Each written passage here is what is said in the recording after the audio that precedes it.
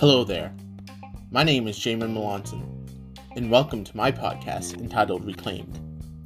Over the next several weeks, you will learn about how I have been reclaimed by God, and still am being reclaimed. My hope, however, is not that you will only learn about me, but you'll also learn about yourself. I'll be using personal stories and biblical stories to relate different truths about being reclaimed as we focus on learning humility, integrity, loyalty, and tranquility in our walk with Jesus. So grab your favorite beverage, something to munch on, and join me as we embark on this journey of being reclaimed.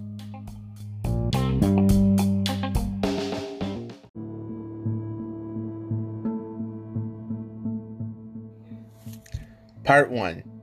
Reclaimed in Humility. True humility does not know that it is humble. If it did, it would be proud from the contemplation of so fine a virtue. Martin Luther.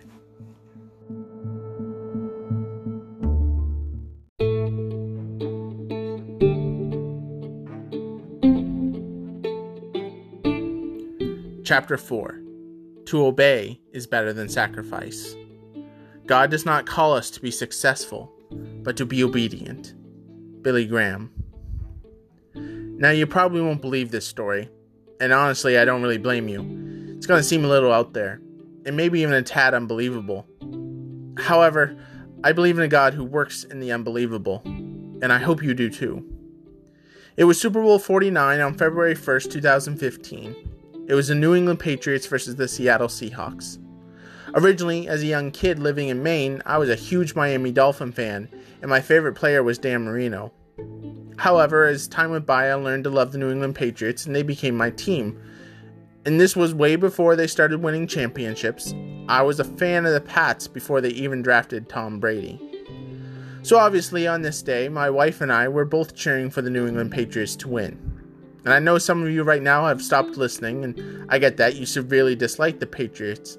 I ask you to put aside those feelings for a few minutes and really engage with this story because it will transcend allegiance to any sports team.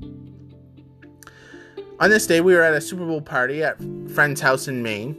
I had reconnected with some of my friends from when I used to live there, and we were all cheering for the Patriots to win. At this time, my sister, her husband, my wife, and I were the only Christians at the party. This is important to remember. I want to recap some of the game in case you may have forgotten or you never watched it. Approaching halftime, the game was tied 7-7, and with less than a minute to go, Tom Brady threw a deep pass down the sideline to Rob Gronkowski, or Gronk, as he's most commonly called. The Patriots go up 14-7. All of us at the party were super happy to have the lead. Seattle had different plans, however. With a perfect drive and a penalty by the Patriots, the Seahawks tied up the game with 2 seconds left. And then the third quarter, the Seahawks scored 10 more points.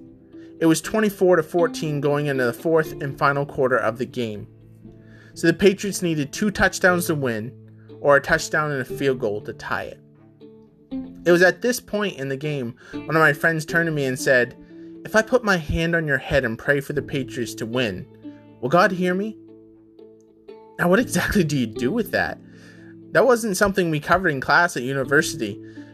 I responded with a nervous chuckle and said, "It doesn't really work like that." And then it was dropped. The conversation moved on, and the fourth quarter was about to begin. But I had a nagging thought in the back of my mind. When I couldn't quite put into words or shake, I asked God for clarification, and it instantly became clear. Tell them that if the Patriots win, they must agree to come to church next Sunday. I nearly laughed out loud. I wasn't going to say that. So much could go wrong. The Patriots could lose, and then I'd look like a fool. Or what if they win and then they don't come to church? And so for a few moments in the silence of my head, God and I argued back and forth. What this means is I argued and God stayed with his initial statement, except he added a reminder. You don't have to add. You don't have to understand. You simply choose to obey or not. Yeah, God went there. And he wasn't wrong.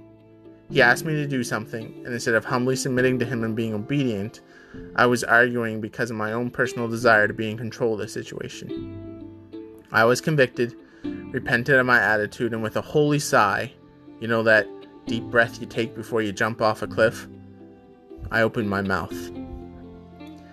"This may sound a little crazy," I said to my friends, "but God wanted me to tell you that if the Patriots win this game, then you should agree to come to church next Sunday." I didn't dare look at my wife. I'm sure she was wondering if I was starting to drink some of the beer or wine that the others had brought. And one of my friends agreed outright. And then the one who put his hand on my head said, "If the Patriots win, I'll go to church for a whole month." I was floored. These were not the responses I was expecting. I didn't know what was going to happen. But I was obedient, and that was all that mattered.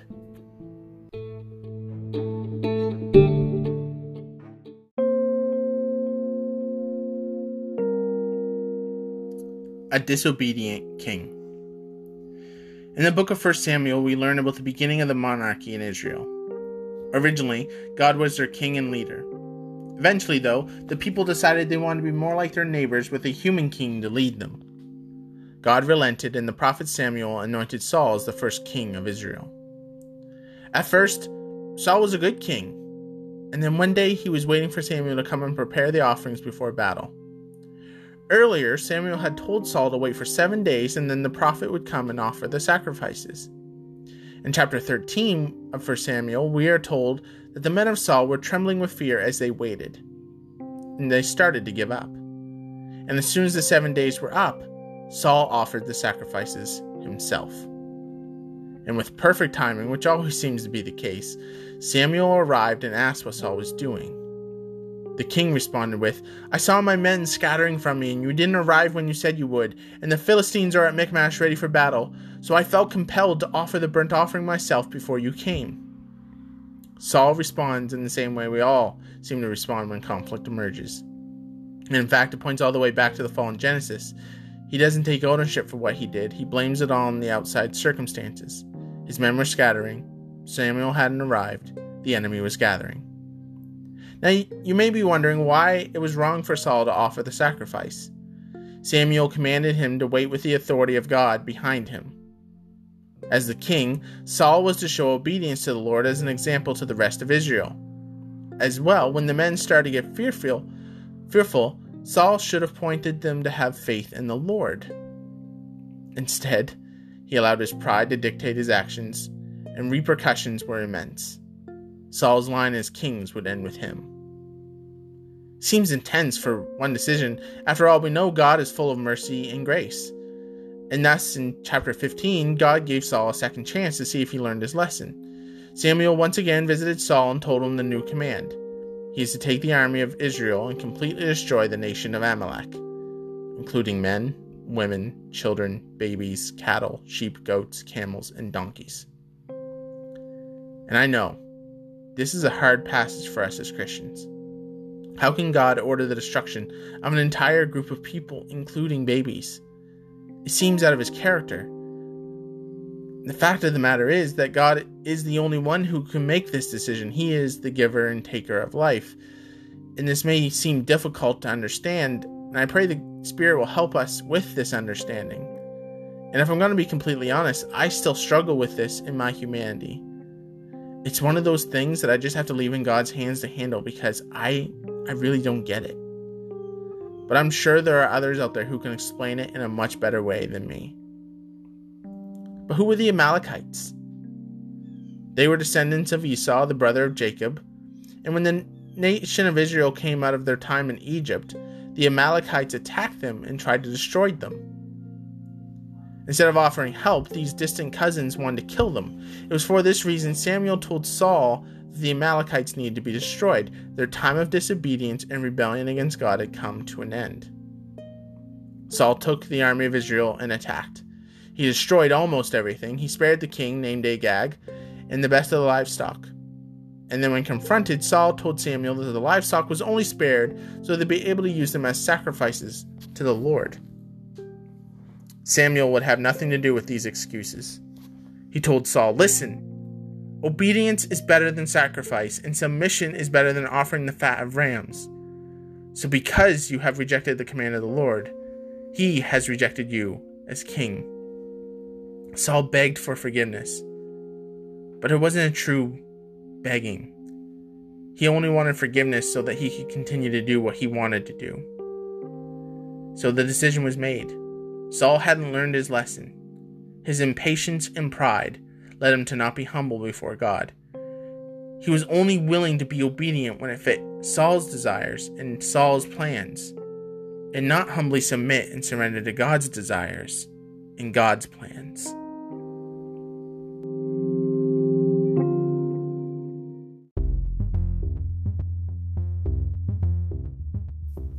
An unbelievable catch.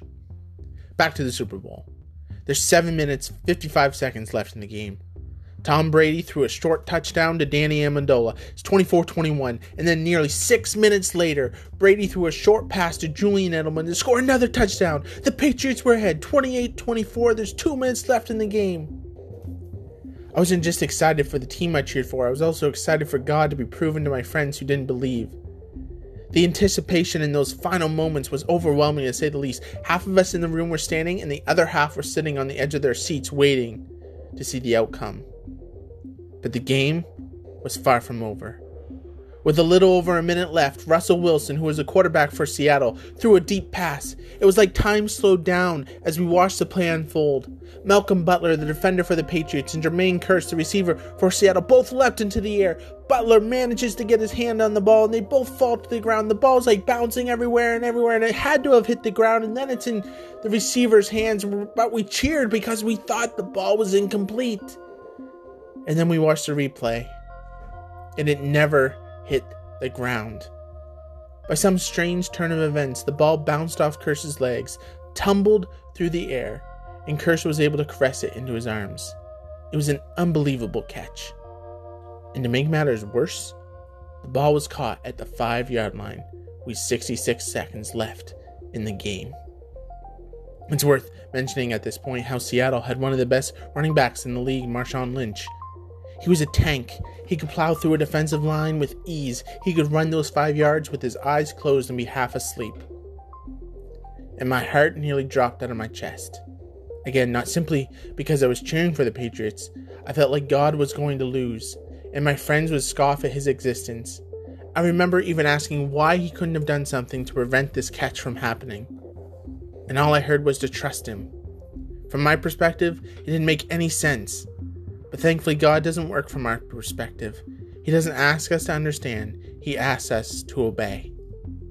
And as expected, Marshawn Lynch received the ball in the first play. It looked as if he was going straight to the end zone, but he was stopped at the 1-yard line. Everyone in the house was holding their breath. All Seattle had to do was hand the ball to Lynch one more time, and they'd likely take the lead. In an attempt to stop the Patriots from having time to respond with a scoring drive, Seattle ran the clock down to 25 seconds before their second play. Seattle could have also been trying to force the Patriots to take a timeout, but they didn't. The ball was snapped back to Wilson. I, along with everyone else, watched intently for the pass-off. It never happened. Instead, Wilson dropped back, which indicated he was going to pass it. He threw the ball, and again, time seemed to slow down. And then Malcolm Butler, the defender who was unable to stop the catch earlier in the sequence, he stepped up and he intercepted the pass. Everyone at the house jumped up in the air as we were all cheering. I grabbed my friends. We were hopping around and screaming. I nearly passed out. I was screaming so much. But I wasn't just screaming for the Patriots. I was screaming because God came through. And then I heard those words from my head-patting friend. Do you know what this means? The other one responded, yeah, we're going to freaking church. Except he didn't say freaking. He said something else. But those words were like honey to my ears. And they did come to church. They both came the next week, and the one who said he'd come for a month did. He would even follow along in the Bible and ask me questions after I preached. While this was great, I felt like they were going to both start following Jesus, and that didn't happen right away. And I still don't know if it has happened, and in all honesty, I don't need to worry about that. I was obedient to what God had asked, and that is what was important. I need to leave the rest to Him. Now, I don't believe that God wanted the New England Patriots to win this Super Bowl, because He's not really a fan of any team, but they won because it was going to bring God the most glory. I'm a firm believer that if I had not been obedient and said what He told me to say, the Patriots would have lost the game. Marshawn Lynch would have run the ball in and scored. Now, I wouldn't complain if someone from the Patriots organization heard this and they're like, you know what, we should get this guy a Super Bowl ring. I really wouldn't complain about that. But I'm glad to be part of this story and to see how I brought glory to God.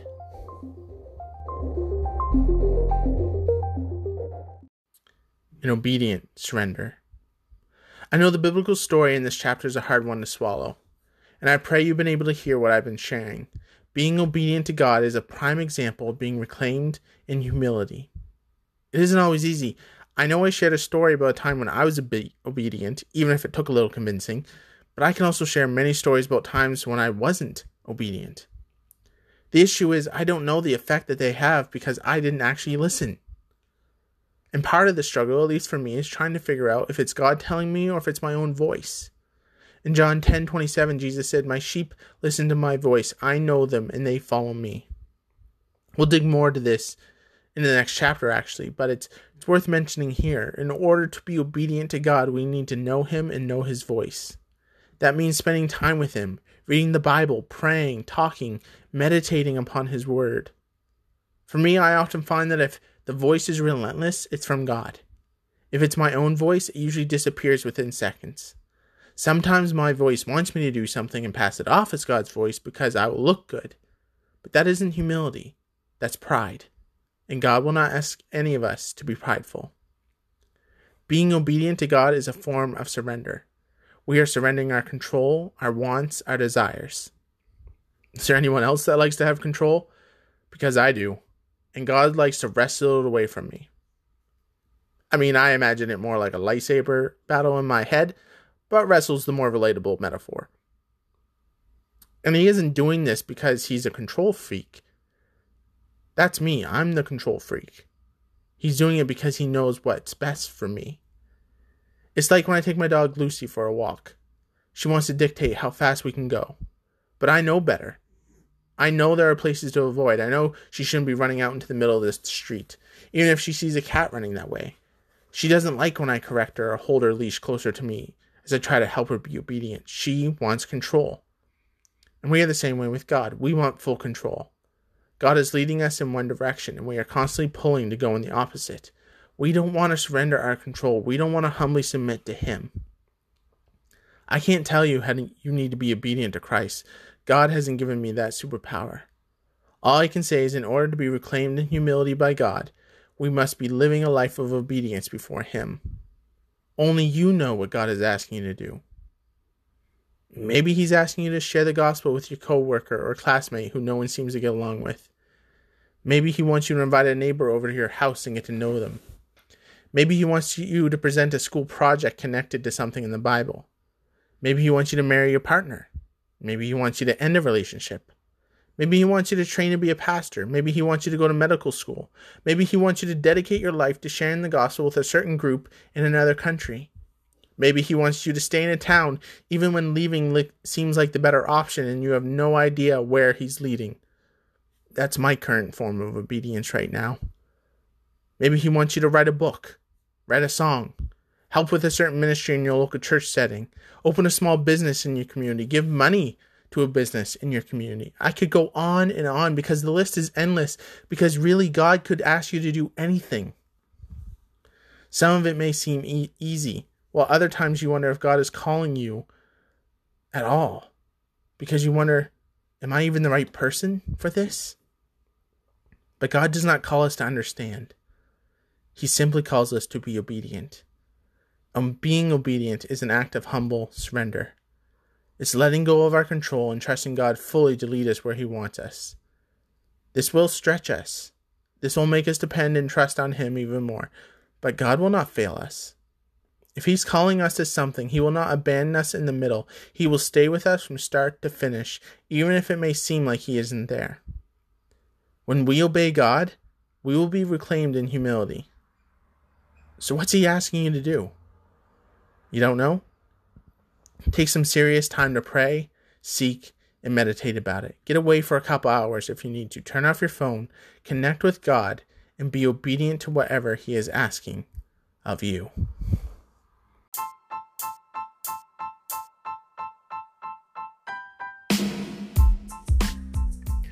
Thank you for joining me this week on Reclaimed and digging into To Obey is Better Than Sacrifice. How did God speak to you today? I hope He has been speaking to you, and I encourage you to let someone know how He did. Because we grow even more when we share the journey with others.